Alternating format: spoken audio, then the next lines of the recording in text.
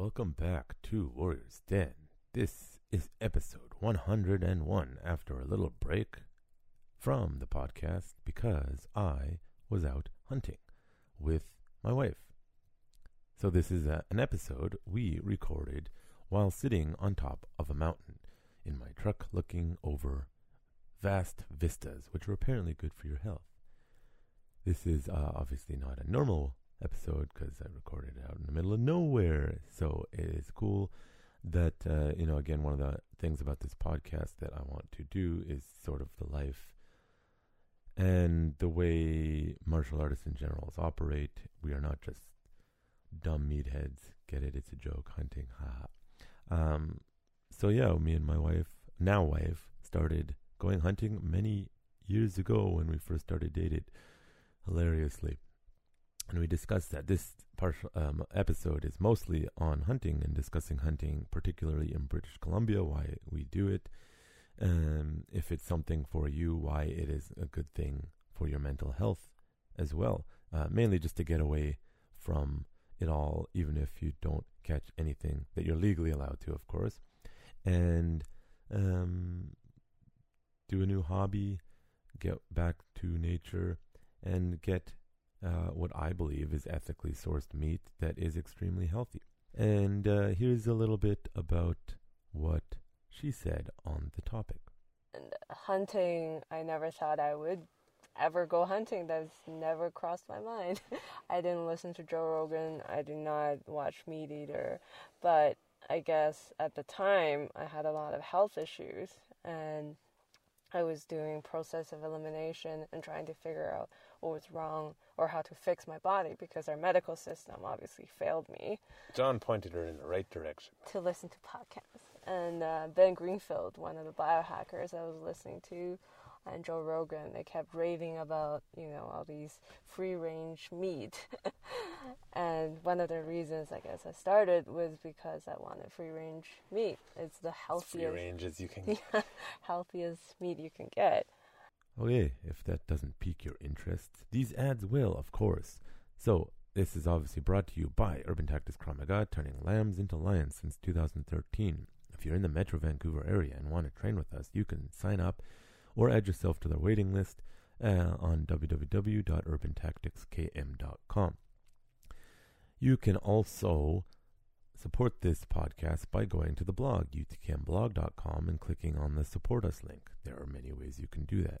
Either simply by sharing our post, which is always free, or you can donate to us so that we can continue providing content, which is difficult when you have to live life as well as top of doing this. And if you enjoy it, then wonderful. If you still one of those people thinks I'm a total piece of shit, then wonderful to you too. Grow up and find someone else. I don't know why you're listening to me. That's supposed to be a joke. So you can share our stuff as well. Go to social media, Urban Tactics Krav Maga on Facebook and on Instagram, and Urban Tactics KM on Twitter. What else? You can also, if you want to get your firearms license, because you want to go hunting, you need to get your firearms license first. It takes longer. You can sign up also on urbantacticskm.com. And I have a couple upcoming courses, 2 in Surrey, if you're listening to this, of course, recent release, and 2 in one in Burnaby in the next few months, but I will continue to have them. So sign up early as they fill up fast for that. If you want your firearms license in British Columbia and Canada, you do not need to be a citizen if you want to do it, but you do need to do the course, pass the course, submit your paperwork, and then hopefully, if you're not too screwed up of a human being, you can get your firearms license. So you can do that. You can also, if you are unable to train with us in person, you can come out to our website online, which I'll hopefully be doing some updates soon, www.utkmu.com. Whether you train regularly at a Krav Maga school and just want a different perspective, or you simply just want to see what we're doing, you can check that out, utkmu.com. You can sign up for either beginner packages or novice packages, beginner being our white belt curriculum, novice being white, as well as our yellow and orange belt curriculum, advanced curriculum. Still not ready yet, so there is that. So you can check it out, support this podcast. Of course, don't forget to like and share any of our episodes, regardless of what streaming platform you are using to listen to them. So again, this episode is with my wife, who is a UTKM yellow belt, and hunting partner. God, she's the bravest one I know because she dared to marry me, of all things. A quest to which many failed to even come close. Anyways, this is episode 101. Krav Maga is not just a self-defense system. It is a way of life. Warriors Den is a podcast for Kravists, fighters, martial artists, warriors, politicians, and general citizens. Consider this. The society that separates scholars from its warriors will have its thinking done by cowards and its fighting done by fools. Lucidity. Your host, Jonathan Fader, talks to guests in an open and uncensored format about their fights, their philosophies, and their lives. No topic is taboo, and the conversation may start in one place and end in another. As the quote suggests, you cannot separate the warrior from the politics and the world around them, as a true warrior must be a student in all forms of art and science.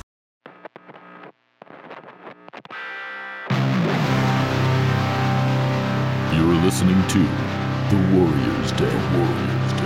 Brought to you by Urban Tactics Krav Maga, turning lambs into lions. Welcome back. This is a special episode. I am recording this on the top of a literal mountain, looking into a valley. It's been a long day. With Jojo, my wife and partner in crime. How is it on the top of the mountain? It feels great. On top of the world. I'm on top of the world. So she's a very brave woman because she married me, of course. But let's start with your martial arts journey. What brought you to martial arts? That's an interesting story. A little personal.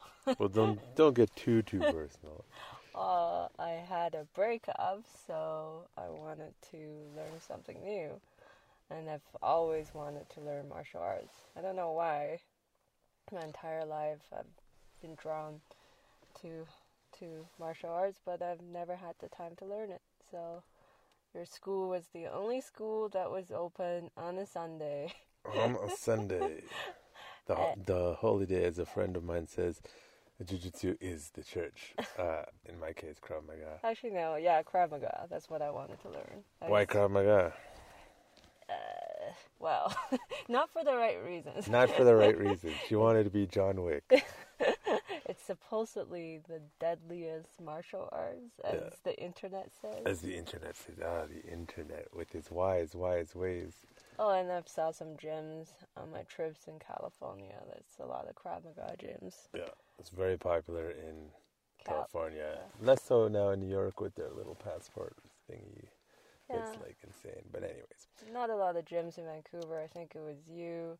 My girlfriend suggested Richmond Martial Arts, if I remember correctly. It's Alan or someone? Yeah, Alan. Yeah. There's not many gyms in Metro Vancouver teaching Krav Maga. There's a few.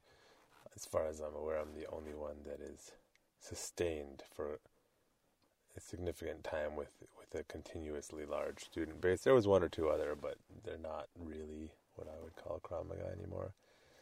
For whatever reason, they do other things. Yeah, from the sound of what my girlfriend told me, she said she had to carry people on her back. Yeah, but that's not necessarily not Krav Maga. That's just conditioning drills.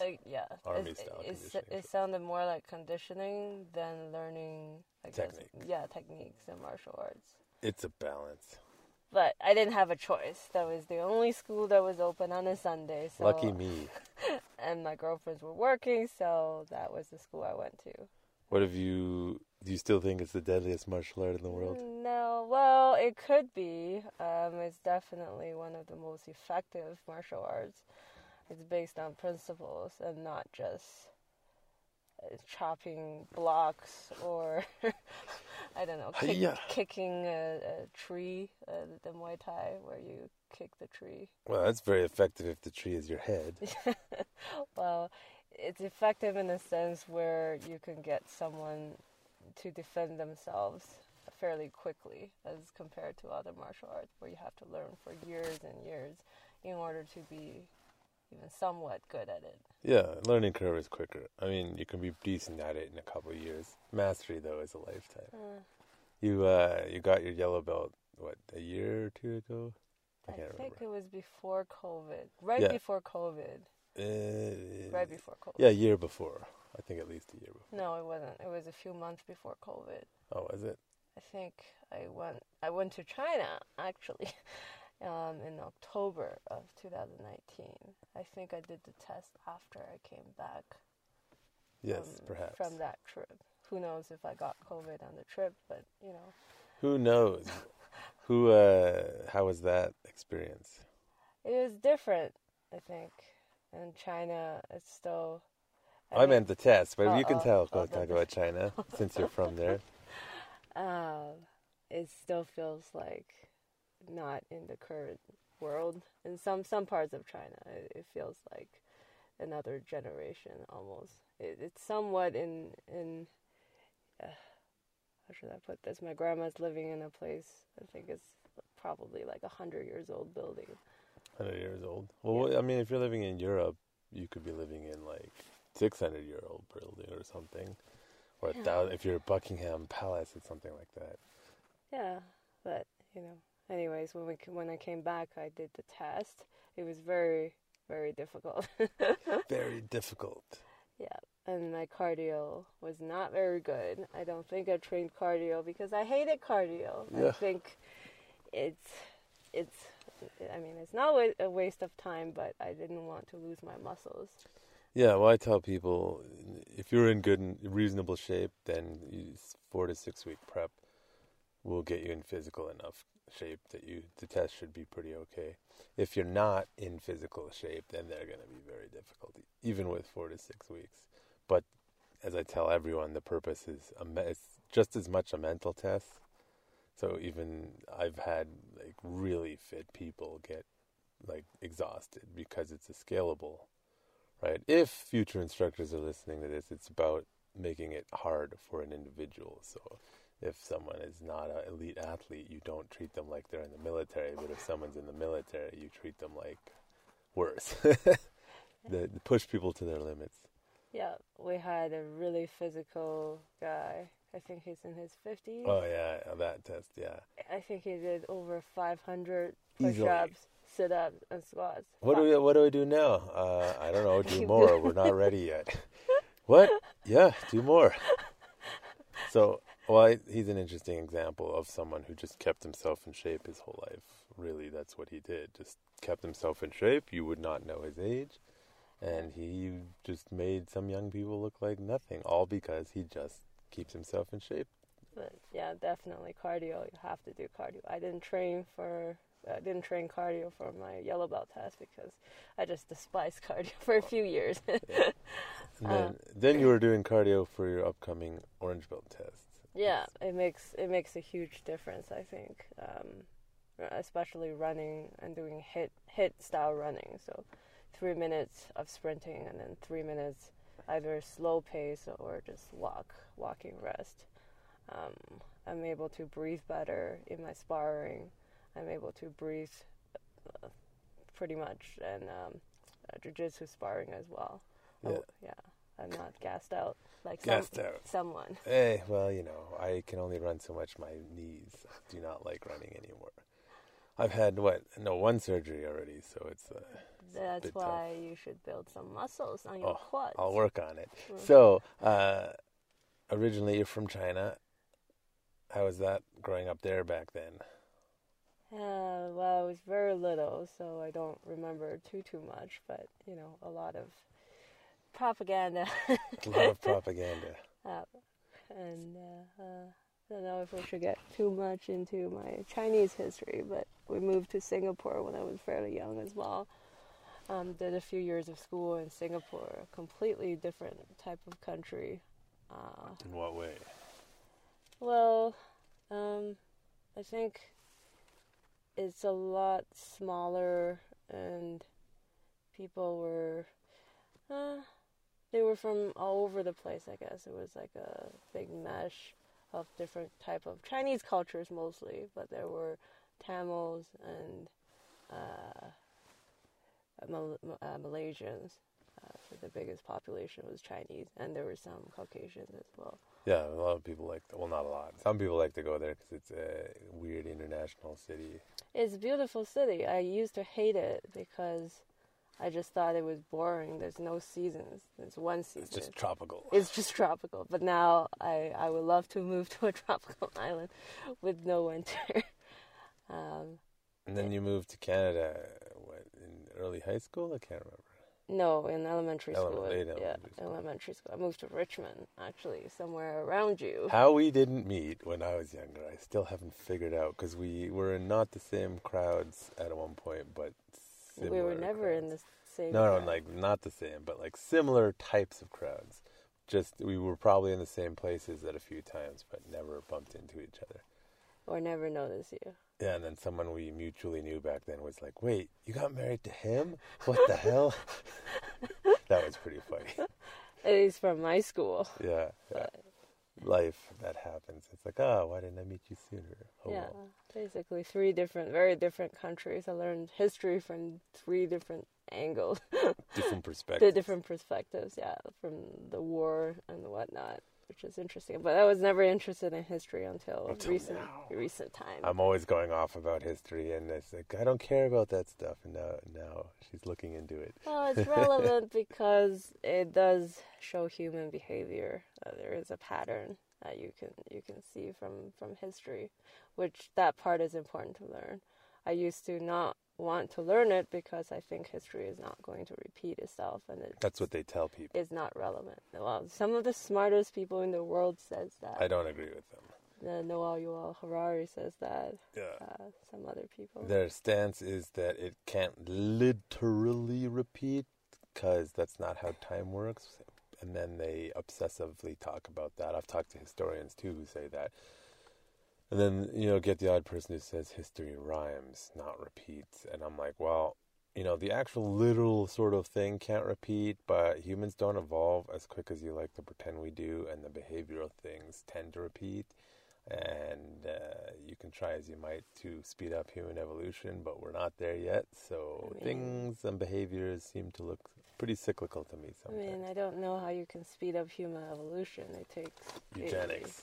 Yes, you can, but we're still wired on. Which I am not for. I'm just saying that's how.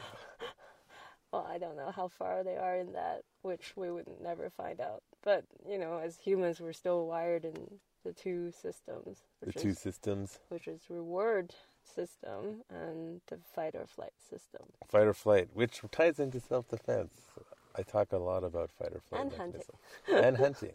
Let's get into that. We were sitting on a mountaintop because we started hunting. Actually, the first year we started dating, we started hunting. So sorry to all you vegans, we hunt. And, I remember when I was like, I want to get into hunting, I'd spent all this money on this equipment that I was ready to go, which half of it we didn't even need in BC, as it turns out.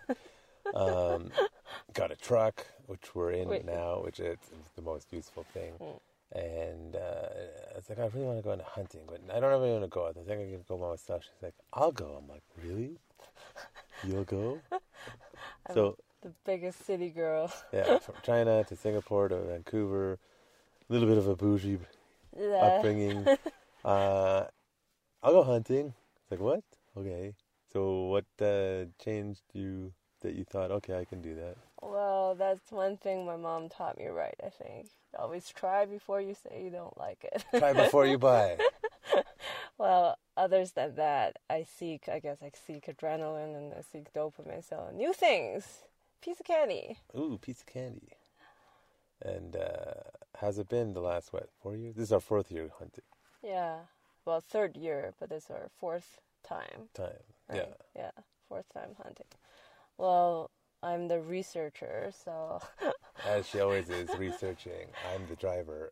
Well, nowadays, as I find out, sometimes Google might not be the best place to research anymore because it's going to give you a result that it thinks you want to look for, but it doesn't give you everything. DuckDuckGo. Or, you could use DuckDuckGo, but, be aware of what you find on the internet. If you type in BC hunting or, But what does it give you? I don't actually look most of the time. It gives you a hunting forum, and then you go on there, and there's some old guys, I think, sharing their hunting spots. You go there, and you find out there's no more deer. Why is that? I think, well, a few According things. to the forum of those guys. Well, according to the forum, there's too many hunters. What I think, and also our hunting corps said, it's human. Not the hunters, though. Not the hunters, but as humans build more roads, as there are more cars crossing those roads or driving on those roads, the animals are crossing the roads and they're getting hit, or they can't cross the road to go to a better habitat. From the sounds of it, there seems like there were a lot more animals just 5 or 6 years ago. So I don't know what happened. Well, they're developing all the highway systems in the areas that we go. I think if you go up northern BC, it's less developed. But where we hunt in more of the southern half of BC, there's also people who say the government's mismanaging the system here, the tag system. For me, the way I look at it is, if you give me a tag, then I'm assuming you, the people managing this system, have done your job and it's okay to hunt that thing. But a lot of people disagree with what the licensed male, female, antlerless buck, the age, like the elk population is dwindling in a lot of southern BC, and people claim it's because of you should be able to shoot the young bucks, not the old bucks, the bulls, which is, you can only shoot a 6-point in most of BC, which is a fairly, big bull. And some people say you shouldn't be able to do that. And the example, I believe there was 1 or 2 states in the U.S. that said no more hunting the big bulls and no hunting the cows at all, the females, and their elk population exploded because it was only the young bulls. Because I think there's an argument that they're older, they had their time to spread their genetics, and they want genetic diversity, and yet that doesn't seem to result in the same results like in the States, where they say only kill the younger bulls, because the older ones are the smart ones that can survive every season and are more likely to be able to breed because they can survive, versus the young ones who are stupid. Or they might not have the genetics that's fit for survival. So it's literally survival of the fittest, and in BC they're not managing the population as if that is their kind of reality of the wildlife still. Humans are animals too, like the Bene Gesserit. Or the Bene Gesserit are not animals. Well, we haven't. I mean, looking at the animals, how different are we from them? Fight or flight. From in that perspective, we're actually very similar. When you see an animal, they look at you and then they decide. What do I want to do? Yeah. The whitetail. What is that? Is that a thing? What is that? I don't like that thing. Run. Mule deer. Is that a thing? Can I lick that thing? Should I stand here longer and look at that thing? I don't care what that thing is. And then it's done. We joke the reason why the mule deer population is dwindling is because they're stupid. A lot of people curious. Yeah, more curious is what they say, but I think they're stupid. But another argument is the whitetail deer are encroaching on their territory, and they don't really mix too much. I mean, you'll see the same too in similar areas, but they don't stand next to each other and be like, "Hi, how are you, deer? How are you?" Deer racism is a thing, okay? We don't want to get into political correctness with the. It's a joke. It's a joke. But you have to identify them. Be good at identifying the deers, because you don't want to shoot the wrong deer. Yeah. Don't misidentify your target. I teach in the firearms course. If you don't know, if you're not sure, don't shoot. Like the other day, we didn't know if something was a buck or not. And it was a buck, but by the time I was like, okay, it's a buck, it's too late. It's too late in the round. And that's the appropriate thing to do. Is, okay, I think that's a buck. Is that not a buck? I can't tell. Is that a buck? I have to wait until I know it's a buck. Then some people, allegedly, that we know will be like, deer, go.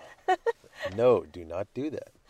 That's what we were saying is, I do teach a firearms course. I don't think it's good enough as a course. There should be a live fire component.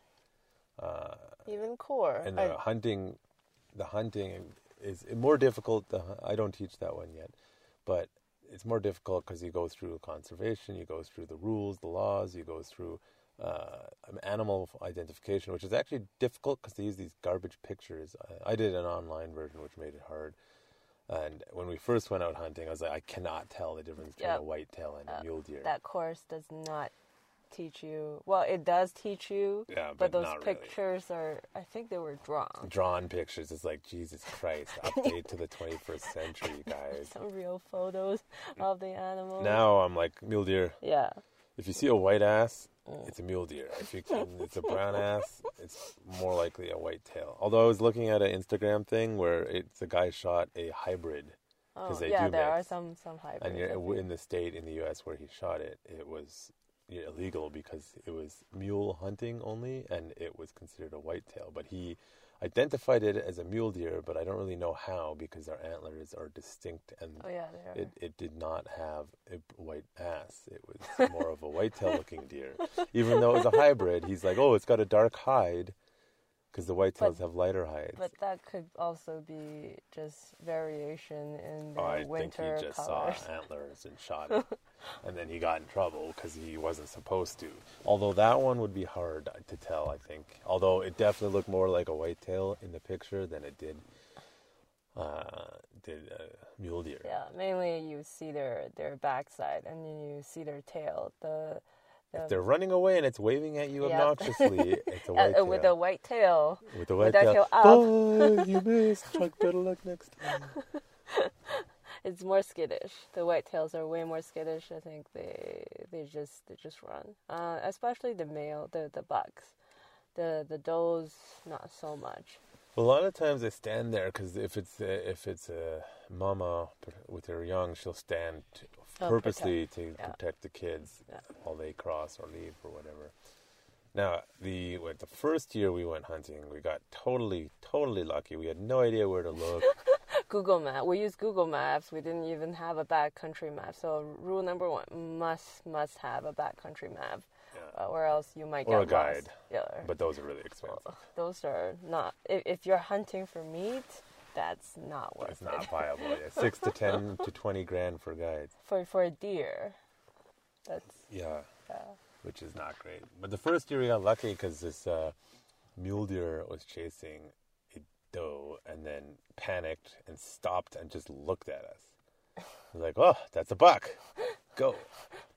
Second year, we didn't get anything. Third year, we got something just at the end. We got small games. And then your friend called you the grouse. Yeah, grouse king. The mountain turkey. No, that's not turkey. Mountain chicken. Mountain chicken. They're like fat pigeons or small chickens. They taste like chicken. Everything tastes like chicken. This year we were much better because we knew we have an area that we go, we're not telling you, that we know very well, and we know where the animals are. We even saw elk herd, just not enough to... we saw elk every year. Yeah, we see elk every year, but no, we didn't see... Well, last year we went outside of elk season, and we found 2 different herds, but they tend to... The herds, during the rut, which is when they're mating, they separate each other. They disappear. And then after it, all the elk gather together. So we found like the herds that had gathered together. This year we actually found just at the tail end a bull elk, not big enough though, unfortunately, to shoot with 6 or 7 females because it has a harem. And I heard them clop away like, "Huh, is that the person? Run!" They're so fast. Well, the elk are smart. They don't even hesitate. They're not like the mule deer. The mule deer, they'll just stand right beside your car, and they won't even move. Yeah, well, that's something people don't talk about hunting. I think people are ashamed because of the public image of it. Is the road hunting, where you drive around the logging. So most of British Columbia is crown land, meaning you can legally hunt on it, as long as it doesn't say. Private property or no hunting or no shooting, and it's not in a municipal city limits. There's a good chance you can hunt on it, and BC is thick, dense forest, wilderness, mountainous. It is hard, difficult terrain. So when you watch a show like Meat Eater with like Steven Rinella, which is one of the reasons I got into hunting, watching his stuff, he's in these kind of loosely covered areas with trees, rolling hills. You can walk. You can walk. You can spot what's called spot and stalk, where you sit on a hillside in glass with your binoculars. He has and a telescope. a monoscope, yeah. And then you can sort of see where they go, and you can send a hunter to sort of root them out. It's really difficult to do that in BC. So the way you access stuff in BC is the logging trails all over the place. And there's clear-cut patches periodically, which is often where you find deer.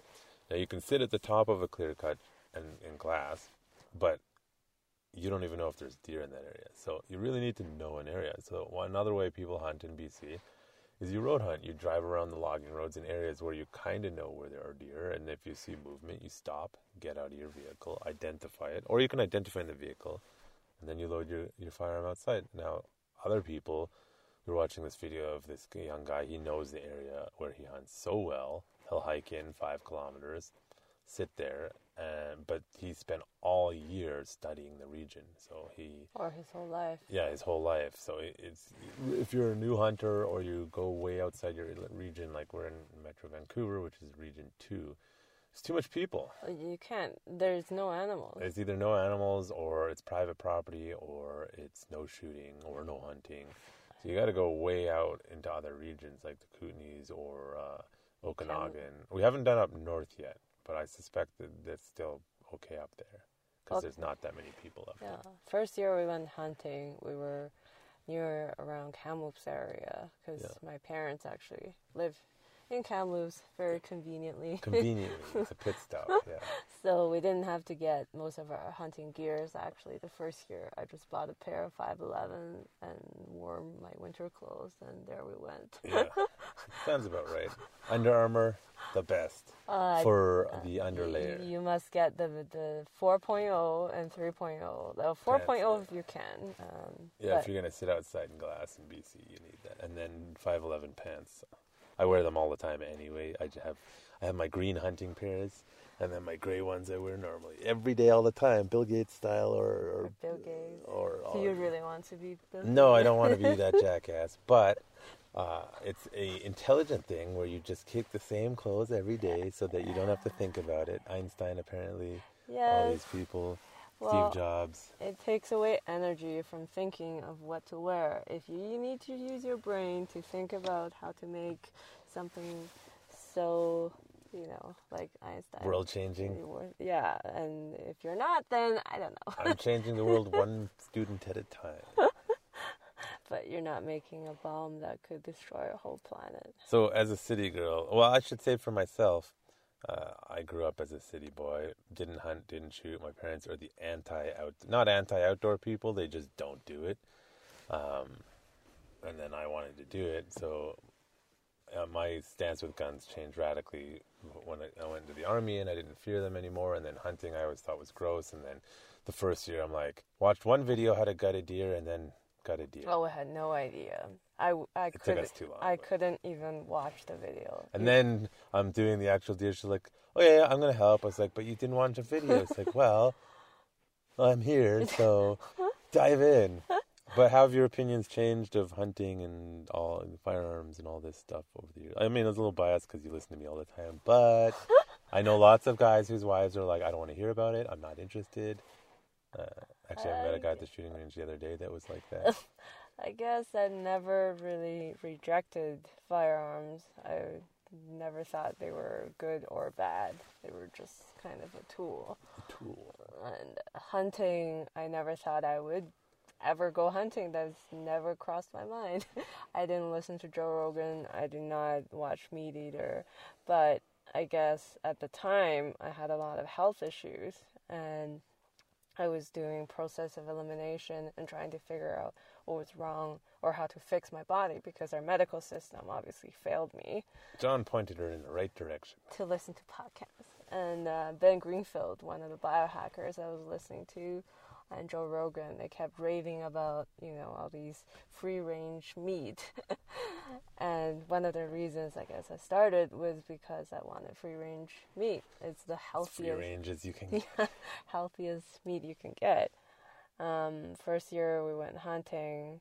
We just had no idea what we were doing.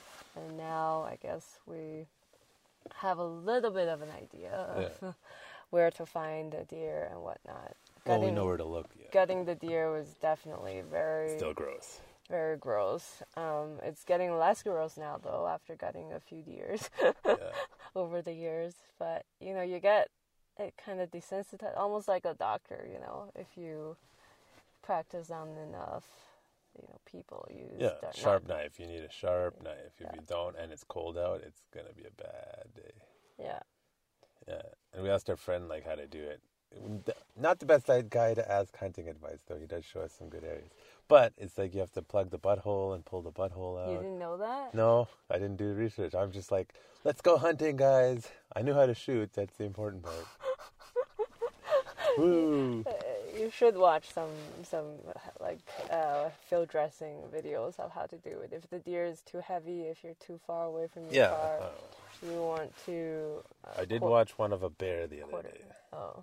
Because you can black bear hunt in British Columbia. No more grizzly hunts because the left-wing loonies in BC capital are like, it's mean, and yet I'm pretty sure they still have to call X amount of grizzlies every year. So we have a problem. Like there's a problem. Up north, there's a problem with grizzly bears. Yeah, another reason why I guess these prey animals are declining in population is because there could be wolves, there could be too many grizzlies, there could be predators that...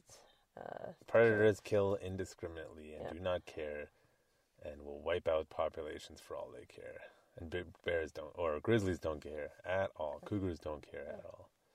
Well, for me, I feel like the meat is almost like sacred. Like it died to feed me. So the traditional way. So we actually take all the parts as much as we can. I guess even the bones. Soup. Yeah, to make soup. So all the parts of the animals. Eat the heart and liver. Yeah. A lot of people don't, but they should. Especially the liver. It's super good for you. I think people do. And it depends. Like, it depends what you grow up, because a lot of hunters will not eat organ meat. Because they grew up like, it's bad. And then I got used to, you eat chicken hearts anyways. So the hearts of, if you're Link from Zelda, eating the hearts of your enemies, the chicken hearts. So I got used to eating that. But I grew up with liver because it's an Eastern European thing. And Jewish, a lot of people will eat some liver. So not all the time, but... doesn't seem like a thing your family would eat. No. My parents, no. But my family at the time, the older generation that's not with us anymore, they would. So whenever there was a family gathering, we would eat it. And what kind of liver? Probably cow or sheep. It must have been. It wouldn't be pork because the Jewish thing. But yeah, it's interesting. Like now we're more one at nature. We like going away from all you crazy people. And another thing I really love about going hunting is actually kind of meditation, cutting off the stimulus, which ties back to the fight or flight mechanism that we still have as humans. That we live a highly stressful life in the cities nowadays, whether you're stuck in traffic or your angry boss or customer, whatever it is, or angry girlfriend, angry girlfriend, or crazy wife. Yep. Whatever it is, you might be running hot, as John would put it, and you need to cool that down. A lot of times when you meditate, you still can't. You can't cut off the stimulus completely, whatever it is. If you're out in the nature, you're forced to not have reception sometimes, and you can't check your phone for that dopamine hit, for that message to pop up, or that message that stresses you out. You just can't. You don't have it for a few days. I think after 1 or 2 days, like your nervous system actually can reset itself. Yeah, it takes about 2 days. Well, I'm finally at the point 4 years later where I'm like, I don't care if I'm missing messages. Like, when we go back into reception, I'll check it, but I'm like, I don't really care. I put a away message, people can read it or not read it. It's like, Yeah, at first I was, scared of not being able to see my messages because, sometimes for work, I'm working 24/7, not 24/7, but, into the late hours.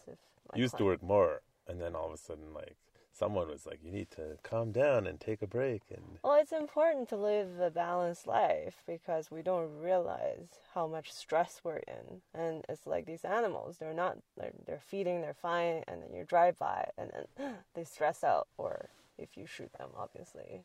they don't really know what happens. Yeah.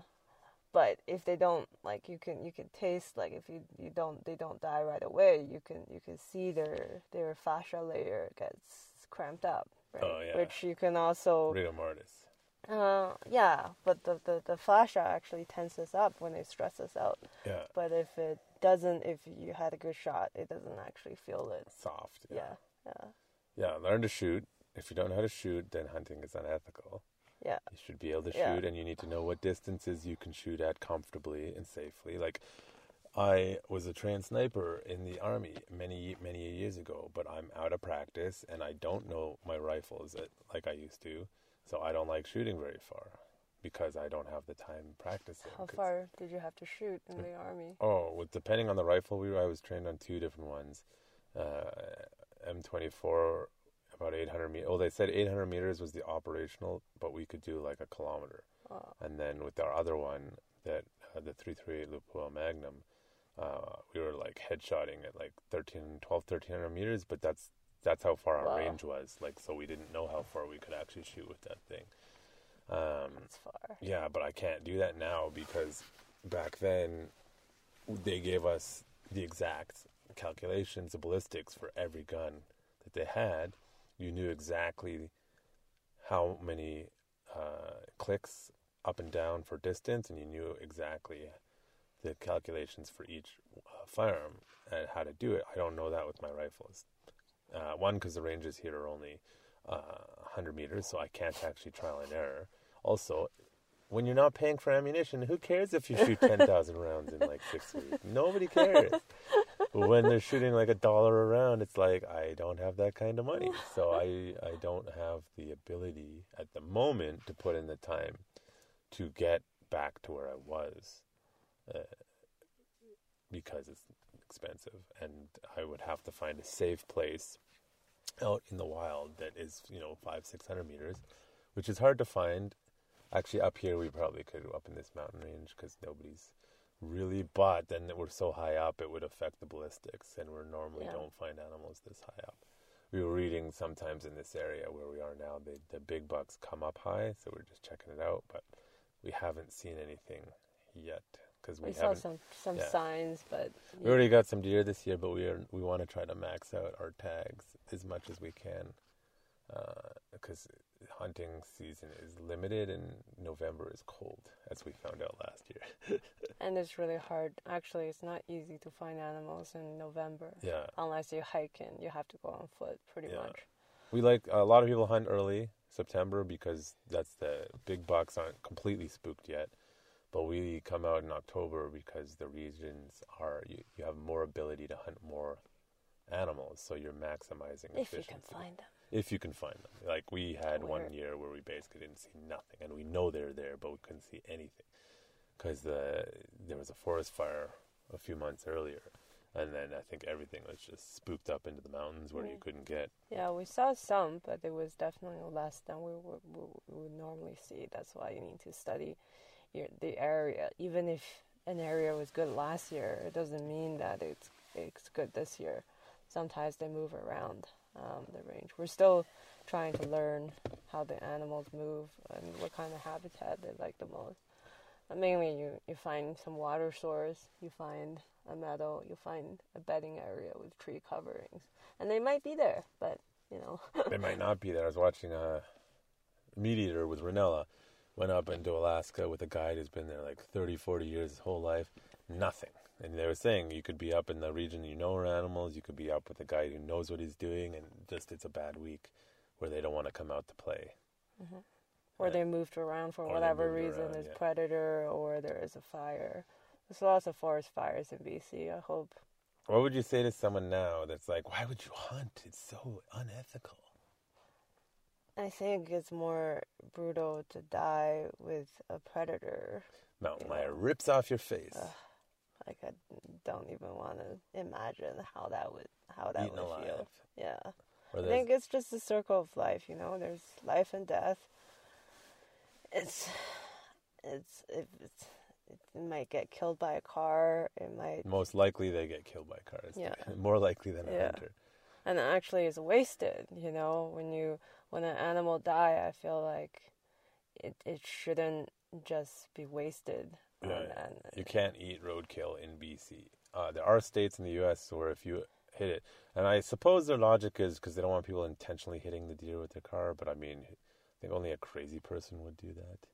I'm sure there are people, but it's pretty difficult to purposely hit a deer with your car. I mean, what is the difference between a farmed cow getting killed for you to eat and a free-range deer that's been... For the meat-eating purpose, I don't personally see a difference. But some people will be like, oh, well, you just shouldn't eat meat, it's cruel. And I'm like, I don't... If people are just shooting it for fun, I don't know. Yeah, but if you're shooting it for... It's the circle of life.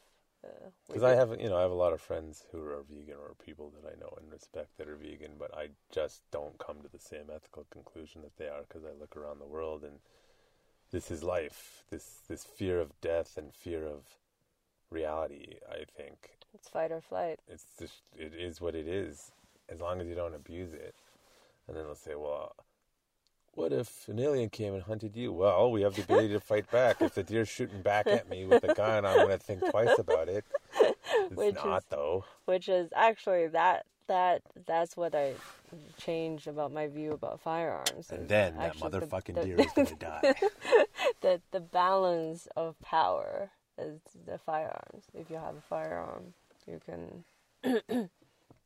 fight something that is bigger and scarier. Yeah, I just wrote that series that you probably didn't even read, but I think I wrote it out to you. I don't think I want to see more of what you talk every day. Yeah, basically. Well, I was talking about one of the earliest inventions of humans was the ability to use rocks to throw. Range. Yeah, it's the advantage. ability to attack larger predators at range, and that was one of the most important discoveries that our ancestors, like I'm talking hundreds of thousands of years ago, like Lucy days. If you don't know Lucy, it was one of the first cavemen. Not cavemen, but early hominids that was our ancestor. But why is he called Lucy? Because it was a girl. Oh, named Lucy. It was She, and I don't think Lucy is a Homo sapien, but something before that. But they noticed the difference in the design of the body of Lucy. This is from I was reading a book, The Social Leap, William von Zippel. All of a sudden, it's the first skeleton they found that had the range of motion capable of throwing. So even today, chimpanzees, gorillas can't throw. They still can't? They still can't throw. They don't have the ability to rotate their shoulder in a way. So that was a mutation. It was a mutation. Someone probably figured out, I can drop a rock. It probably started with dropping a rock, and then it turned into just constant throwing a rock. Dropping the rock's my speculation. So attacking from afar, and then we came up with, I believe, spears and then bow and arrow. So throwing and poking spears and then bows and arrows. And it's actually quite ancient, all those technologies. Bows and arrows, I think, are 40,000 years ago, they think. Or something. I'm probably screwing that up. So we did learn that the ability to attack from afar now had the ability to mitigate strength. So if alpha male jackass over there is a piece of shit, and he can maneuver around the rest of us easily on one-on-one battles, well, either we can use tools to attack them from afar, or we can gang up on them. And then we used the tactics of ganging up and also attacking from afar, which now turned us into the apex predator. Which probably is deep-rooted in our genetics, in our DNA. At this point, yeah. In-group, out-group as well. It's a very dangerous psychological phenomenon. But I want to say, getting back to the mental health thing, like you were saying, just running hot and coming out here, and it's calmed you down. And me, just getting away. Well, in the first year, we didn't actually do camping. And then second year, we kind of cheated. We went camping for a day or two. It was so cold. Well, yeah, we had a tent. The first year we had a tent, and I'm fine with that. And then someone was not. I have frostbite on my face. It wasn't frostbite. It's almost frostbite. No, it was not frostbite. Anyways, our friend has an uncle up where we were, so we ended up going there, and then we kind of cheated. And then last year we got a canopy on my truck so that we could sleep in the bed of the truck. We were debating, do we get a roof tent? And I was like, no, I want a canopy because I want to be able to move stuff in the rain in Vancouver and also make it practical. And then we built some drawers and a raised bed. It's permanent. So that's why when I say I can, whenever I can hop in my truck for the apocalypse and just bail, well, we have like 2 weeks of like just canned food or whatever in the truck so that we could survive for about 2 weeks if we needed to. And then I got upgraded my canopy this year because it wasn't available. It's much better. We bought it, and they were actually a good place where they lent us one, an aluminum one, which was not great because it was minus 17.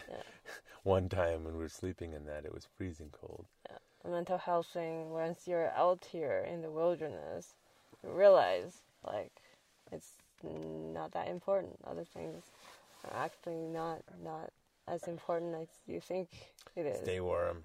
This year's discovery. What was this year's discovery? Sleeping bags. No, it was the s'mores. Oh, no, we did that last year. No, but to make it properly without breaking the s'more. I had to remember from childhood how to do this when you haven't done it long. How to make a good s'more. I finally figured it out again. Putting the two sleeping bags together so much better and that. To connect. I have a minus 40 sleeping bag. You can't even find them anymore. I don't know why. And then they're both mummy sleeping bags. But we figured out you can connect them together, so it's actually such more nicer now because you get the combined body heat, and you have space to spread your legs. It's instead nice. of getting confined in a mummy kind of, you couldn't move your feet or your legs because they were so tight in the sleeping bag. But I know for me though, coming out. Actually, the first realization was before this was when I did the Camp My Way. It's the first time I really just went out for a few days in the wilderness with no reception in a long time. Because I don't, other than the army, but it's kind of a different experience in a different country. And it's like just getting away. And that's where I started realizing that and then looking at research, it's like we are overstimulated, period, as a species. And people need to learn to disconnect and put it away. Yeah. Like the gadgets, your phones, your messages, the notifications, turn them off, or even Netflix, right? Your mind is constantly stimulated, and once you're in the wilderness, it gets dark at like 6 or 7. There's nothing you can do. You can't go on the internet. You can't go look up something on Google. You don't have someone to talk to on Facebook, and it forces you to just relax. And then you can sleep. Every time we go camp and go back home, I can sleep at 8 or 9 o'clock. And my circadian rhythm. Yeah, my entire life, I've not been able to sleep before like 2 o'clock in the morning. Before this. Boom! Problem solved. A little bit of get away from the stimulus. I was like thinking because if when we have a family, it's like the Jewish tradition of Shabbat, which traditionally is. Starts Friday sundown through Saturday sundown, is that you don't use technology and you just rest. It's like a forced rest day. And I was like, there's a lot of merit to that. Now, even back in the day, they didn't have the extreme stimulus. They just had probably harder work lives. Agrarian work lives is a hard way to live. And it just forces you gotta rest. Otherwise, you're going to burn out. And I was like, that's actually a really valuable lesson to learn. That you need that forced rest weekly at least and minimum. Nowadays, I would say with all the stimulus that we have, the rustling is I'm using the lapel mics because I don't have room in the truck for the big setup. But yeah, it's like you need to do that with your family. Like all you people, I'm sorry, and I know you can say like, you don't have kids yet, John. It's like you stop giving the cell phone to your kid to babysit them all the time. Stop it. We were at a restaurant and there was like a baby. I don't know, it must have been like 8 months old or 9 months old, and it was in a cradle still, and it had a cell phone and it knew what it was doing, and I was just both impressed and shocked. I'm impressed that kid can do that, but what the fuck? Like, Jesus Christ. And well, a lot of times the parents need some time for themselves. Yeah, well, it's called well, if the kid's obviously not old enough to leave by himself, but it's like people need to learn to be okay with the quiet. Like, what happened to timeouts? Do people not do timeouts anymore? Or have their own exploration time, have them figure things out. Go in the backyard and play. Leave me alone. Roll, I don't want it. Too roll in bad. some dirt. Go roll in some dirt. I rolled in some dirt when I was a kid. Never ate it. Really? No, I didn't. Just go outside and play outside. Oh.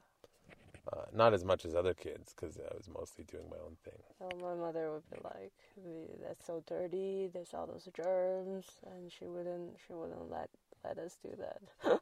Yeah, well, look how you turned out rolling in the dirt now. I can't believe how much dirt I'm okay And with blood now. and guts. Yeah, I remember we used to wear gloves, and I now can't wear we're gloves. just not wearing. Not even unless we're touching. If you're touching like poop. Like Yeah, if you're wear- touching poop because you screwed up or something. Yeah, gloves. But I don't want to cut myself. I'm more likely to cut myself with the gloves because I can't A feel. slip. Well, I can't feel, so I'm more likely to slip. And then I don't know what I'm cutting. And if I am not paying attention, and then I cut the tenderloin, and I'm like, damn it, wreck the best piece of meat. Yeah. 'Cause I can't see. Yeah, hunting, if you get something, you get something. I think the most important benefit is just getting out in nature, away from all the stimulus.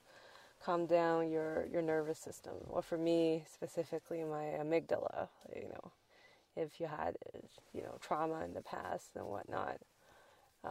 It's like we went camping once, not during hunting season. That's actually the first time we realized it actually was hunting season. You could get black bear, and actually, to be fair, I was like, I don't want to hunt carnivores. It doesn't make sense. But then I learned actually, well, the meat is very tasty. Yes, you can eat it. You just have to make sure you cook it properly. So it's like, okay. Tuberculosis. Not tuberculosis. Tuberculosis? No, that's a lung thing. Trichinosis. Oh, trichinosis. Which is a parasite thing. The other one's for the deer thing. If you see it, you might see. No, it's chronic wasting. There is tuberculosis in some of the animals. I forgot which ones. We haven't seen it in this area. You check the lungs for white spots. Yeah, no, we got healthy ones this year. Sorry, what was I saying before that? The bear. You said you wouldn't hunt the bear, carnivores. Oh, and then you just learn about it, and you're like, oh, you actually can, and then you realize, I think I was talking about something else, but whatever, and then the stigma. The bear and the meat. Yeah, and then the stigmas we have about what we eat and why we eat it, and then you learn things like, well, apparently lobster used to be a poor man's food, and it was very affordable and cheap, and then some U.S. president liked lobster, and so the elites made some fancy, expensive food. Not in Asia. We eat everything. Yeah, and that's what I'm saying. It's like these ideas we have about food and what you can and cannot eat, and how much of it was influenced by big industry or by pop culture, and then we believe things about meat and food that are simply false. Or Disney. Or Disney, the Bambi personification and the bear. of animals. Yogi Bear? No, that's a different bear. Pooh Bear? No, that's not Disney. I guess that's Disney now. I think it's Disney. Pooh. Winnie the Pooh. Winnie the Pooh. Oh, it's cute. Well, bears are cute, but they can also fucking rip your face off. So there is that. We actually have never seen a grizzly in the wild. Not that I really care to. We've seen black bear. I was actually really scared of grizzlies and wolves. What if a bear gets us? Yeah, the first time we actually went out camping, I was overly prepared. Got solar chargers. We vacuum sealed all the batteries, everything. Well, that's my army. Like, get ready. Make sure you have absolutely everything. So Dry bags. Dry bags. That's for everything. Yeah. But you were scared of the bears, and now you're like, black bears aren't so you don't scary. even see them. You don't even see animals. If you actually come out in the wilderness, you barely will see anything. And if you do... If you do, it's luck, or you're startled or something like that. Only time you have to worry is if you get in between a cougar or bear and their cubs. Yeah. Then you have to have a little bit of a problem, but that's only in the spring. Yeah, always carry a bear spray, though. If you're out in the wild, yeah. Just in case. Though some people are not as fast. We heard our friend, who was it? Their aunt or uncle, their friend, someone? No, our friend's sister-in-law's dad or something. They fought off a grizzly with a cane. Yeah, he's like, but they needed surgery afterwards. Yeah, their faces were messed up. Yeah, if you can't get them off you really quick, then you're in trouble. and you're still in trouble. The grizzlies you don't want to mess with. But people are like terrified of the black bears. They usually just look at you and run away. The black bears. They're small, actually. They're scared of you. They're like fat humans, fat and furry humans. Like basically. I would think they wouldn't care so much, but they're actually scared Well, of humans. sometimes, like if they're curious, I've seen videos of black bears. Or if they live in national provincial parks, yeah, or care. you know. Can't hunt them there, so they learn not to care. Like if you go up to like Banff, all the animals all the don't big give a elks shit. and moose there. Yeah, and they don't even kiss. Like all of them know. I'm gonna go to this park where I can't get touched. Or you go to a town where there's Yeah, I deer found that everywhere. shocking. We were driving through the southern BC last year, and just the amount of deer just chilling in the city. And I'm just like, they should not let them chill in the city. Nobody seems to care that they're there. You need to chase these animals out. They don't belong here. Because they're not going to be able to survive in the wild, and they're going to be a nuisance, and then inevitably you're going to have to get rid of them when they become a problem. Usually because people keep hitting them accidentally driving in the cars. And they were huge, too, in those towns. Like, I think that's one of the problems, is they're not chasing them out of the towns because, oh, they're cute, look at them, they don't belong here. And then you get the people who are like, well, you don't belong here. It's like, well, that's kind of a silly argument to make now. So they do not belong here. See, deer racism. We don't like your kind here. Actually, they're not racist. Speciesism. Yeah, they're not racist to the deer. They're more racist to the human. How could you not like this in the town? Because they're not going to be able to survive. No, it's like people don't understand how animals. They've lost connection with the nature and the nature. Wild. Yeah, and I remember I was saying I saw some propaganda piece in one of the news. If you like to go out in nature and meditate and hunt, you're probably a white supremacist. It's like, what the fuck are you talking about, you crackheads? It's like, I don't understand that shit. It's so messed up. I mean, all these rich people do nature retreats all the time. Well, they go in the middle of nowhere. They're not hunting. Nature retreats, $10,000 a person. 1 month long nature retreats. When people who don't need to actually work and can take a month off and pay that kind of money. Oh, I would totally do a full hunting season. Start in September and max out all your tags, and then you stop. That'd be a great few months. Yeah, well, because BC's huge, so driving around, you actually have to use a lot of gas. Even in this part we're in right now, like, you can't even, I don't even think you can explore with one tank of gas. No. Yeah. Not even one side of the mountain. It's a big lake that's like 50 kilometers long. And while there are places, like in a huge emergency, there's the logging people around, you could probably coax them to get some gas. Also, be careful of the logging trucks, because if they can't stop in time. Yeah, we heard a story of that. Yeah. Yeah, you're supposed to have a radio. Most of us don't. And you just have to realize that if a fully loaded logging truck is coming full speed at you, you get out of the way. They do not get out of the way. They can't stop. And someone told us a guy got smoked with his truck, and his camper got just mauled because the guy couldn't stop. So you always, that's why full-size vehicles are... Is that the wind or is that a plane? Plane. I think that's a plane. Yeah, we're literally at the top of a mountain, looking into a massive valley. It took us 3 hours or so to get up here, just driving up the logging roads. But it's fun. You can see the whole valley. It's some White Peak Mountains. You feel like you're in the cloud. Yeah, we're above the lower cloud line, but below the higher cloud line still. Oh, the whole valley was covered in mist before. Well, it seems like the weather is getting nicer, so maybe the animals will come out to play. Yeah, what was the consistent thing that we wish we knew is that you follow the weather. Right before the weather is about to shift bad, the day or the morning of, they'll come out. Yeah, pretty If the weather is consistently the same, then it's hit or miss. But if it's like, it's going to rain tomorrow, then they'll come out the day before. It's going to snow tomorrow, then they'll come out the day before to dance in the meadows. Or maybe just in case it gets too cold or rainy, they want to get food. Who knows the psyche of the prey? We'll know one day. It's pretty simple. Survive, and water, and food. So what's the next thing you want to learn after we've mastered hunting? Martial arts, hunting? I don't know if we're going to master this anytime soon. So it's still very, very interesting to figure out how this hunting thing works. Other than that, I guess raising a child. That's the next great stage. adventure. 20-year commitment at least. And then if they're a real shithead, you're just like, you go figure it out on your own now. We'll see. Teach them. There was a saying: "Bring your boy to hunt, and you don't ever have to hunt for them." So teach them. Well, teach us. If you give a man a fish, they eat for a day. Teach them to fish, they eat for life. Similar concept. Yeah. Giving them skills early to survive, and things will be much easier for them. If they're reliant on your caring attitude, then your kid is going to be fucked up. I think thinking about it, not to throw anyone under the bus, but I feel like a lot of my social anxiety comes for the fact that I didn't have to learn how to do things. Yeah, interact with other people. Don't do it for your children. Well, don't constantly do it for them. Obviously, if it's dangerous, then you have to. Yeah, if it's a baby, you have to kind of do things. You can't just leave it. Just, you chew the meat yourself, baby. Go. Apparently, there is some merit to that. Yeah, but once they have teeth, that thing mewing or something. No, it's a modern day problem where we have to wear braces because our jaw is not developed properly.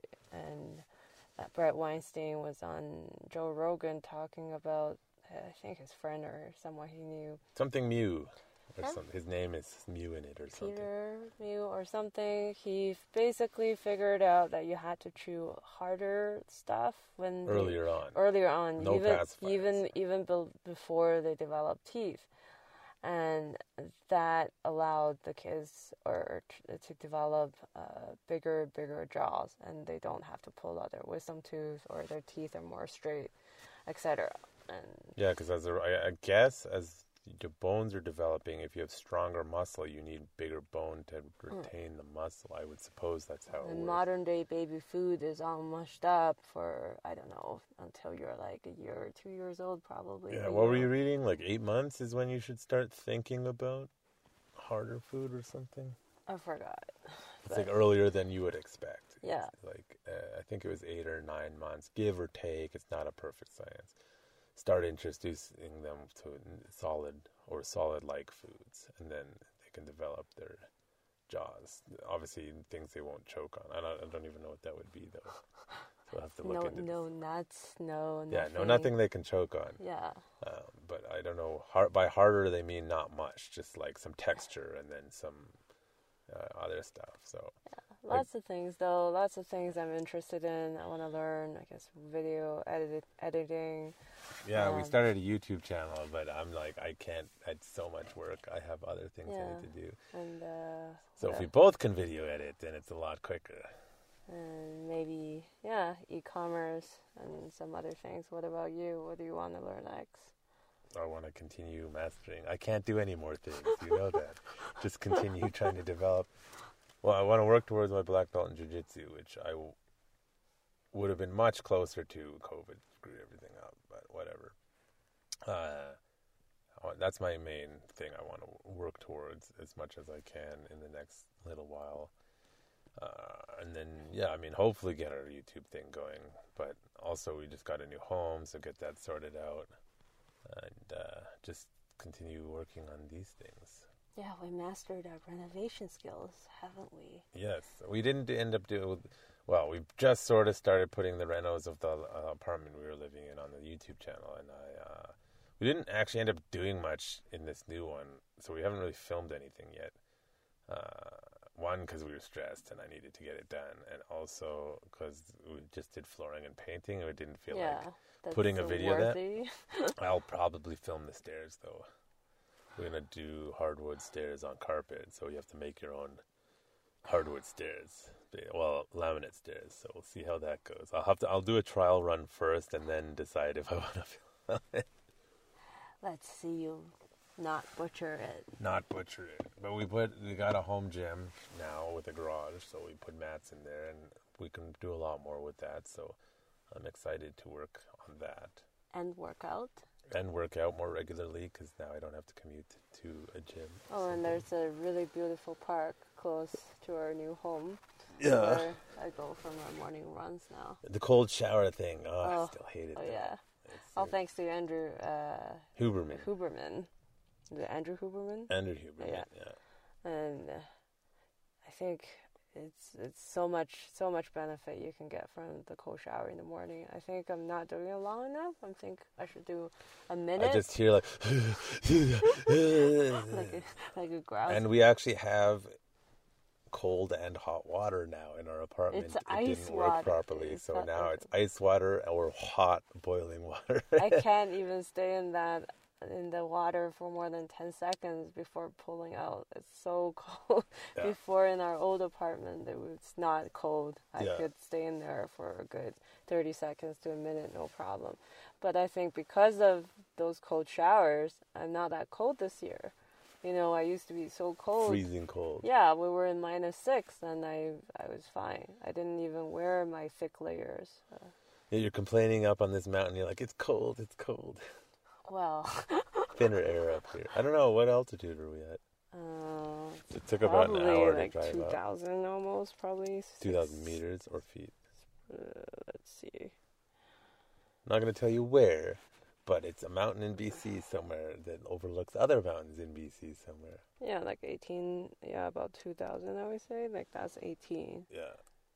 Oh, it's a pretty steep climb there, I can see on the topographical map. If you don't know how to read a map, it's a very important skill, because if all satellites get knocked out, and it's actually a skill I learned in school, and I can still read a map reasonably well, topographical map and otherwise. A lot of people don't know how to do that anymore. I just have my phone. Hey, man, if a solar flare knocked out all the satellites and you got to go back to map reading and you don't know how to read a map properly, you're screwed.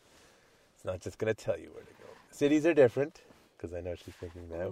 Why don't you learn where you're going in cities? There was a sign to the gas station. I don't have my Google map. I don't know where to go. Because I don't, but I can still read a map if I have to. There is a little sign there saying there's a gas station 2 kilometers away. I don't have Google Maps. And then there's a gas station before that. I'm like, why don't we turn in there? Like, no, the sign said 2 kilometers ahead, but there's a gas station right there. There's another one. Okay, fine. But yes, you can see couples problems. No, not really problems. Google, you're so dependent on your Google Maps Yeah, now. our technology. But I think, because we want to head back down the mountain now, it's the least successful time to hunt is around midday usually, so you have to wait. You can nap. Yeah, we napped and then we did this a little bit. And it's not very long, like my normal ones, but now you get to see my other half in one of our activities out in the wild. What, any last final things you want to throw out there? No, not much. Just, get out and chill out and don't be stressed.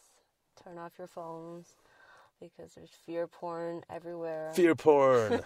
Everywhere. Oh, man. My parents have the news on all the time, and I'm like, no wonder people are anxious-ridden lunatics. You can't watch this shit all day long. The shit that they say is so ridiculous sometimes. When you actually know the extensive details of what they're talking about and know how they've bastardized and manipulated and they're lying, it's just like, oh my God. I get angry with it on all day, so I'm like, can they watch other stuff? Like, Jesus Christ. They changed different news channels too, from saying the same thing. CTV to Global News to all saying the same bullshit. CNN. Just like, can we stop? Yes. But yeah. Don't listen to the fear porn. Get out. Get away from your cell phone. Yeah, if you want to have good mental health, stop letting them it's not cause rocket anxiety. science. Yeah, it's not. Your anxiety has been heightened by the fear porn and people telling you things that are meant to keep you fearful so that they want you to do or not do certain things. Yeah. It's not as all as it seems. Yeah, you're responsible for your own mental health. Nobody else is responsible. Well, you're responsible for your health. You're responsible for... Oh, you didn't say. You're responsible for your own personal safety. One of the first things I was saying, that she should learn to take care of herself. Oh, yeah. How does it go? Oh, yeah. One of the first things we were chatting, you were trying to hit on me And I was trying to flirt back by We're both terrible at it. making you the knight in shining armor. And I said, oh, so if I fall off a cliff, you'll protect me or something. Or if the apocalypse is here, you'll protect me, right? And you said, no, you'll have to learn to protect yourself. And that went nowhere. She did not wouldn't let it go for a long time. You're not even going to protect me. You're going to throw me under the bus and run away. No, I'm not. You're That's not what I said. let me fall off the cliff. Every individual... Some kind of person that I'm going to date. Every individual needs to be responsible for their own physical safety if they are able, their own mental safety if they are able, their own mental state if they're able. Stop letting Big Daddy government be responsible for it or other people. If you rely on other people too much, obviously there's exceptions. Those who are unable to is a different story. Oh, you should support each other. Yeah, support each other. We're social, but you need the physical self-defense skills. You need to know when someone's conning you, when someone's lying to you, when someone's making a bad argument or they're manipulating you. You need to know these things so that you can protect yourself as an individual when there are not others to protect you. You can't always rely on the other to protect you. Yeah. Sometimes the other is the one trying to cause you harm, and if you lack the individual skills to realize that, then you will be helpless. So that's where I'm coming from. Not throw you under the bus and run away. Always have a fat friend so that you can run away in a zombie apocalypse faster. Right? Number 1 rule in Zombieland, cardio. That's why I'm training now, just in case. Zombie apocalypse. Yeah, be aware of your state, your mental state and your physical state, and be realistic of things. That's it. That's all. Well, thanks for coming up the mountain with me and having the balls to marry me. For the great battles. The great battles, yes. Well, thanks for listening. listening. Or the ovaries, as they say. Yes, we'll get into that. Thanks for listening, and hope you enjoyed it.